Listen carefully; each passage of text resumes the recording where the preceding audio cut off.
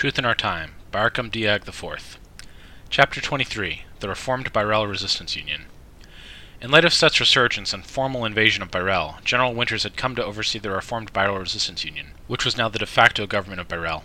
He organized the passive and active resistance campaigns and was instrumental in assuring funding for the graffiti, which came to be seen as a daily affirmation of the righteousness of their survival. Further, they provided a surprising amount of funding for the arts, which provided a surprising boost to morale throughout the Byrel and Lost Populace. This was at the insistence of Queen Elsphane III, who either through her experience as ruler, her Drain-Awakened magical ability to analyze people, or some combination of the two, intuited that Byrel needed this, just exactly how they needed it and when they needed it. General Winters was willing to lend an ear to her experience, even if publicly she had no position in the Reformed Union.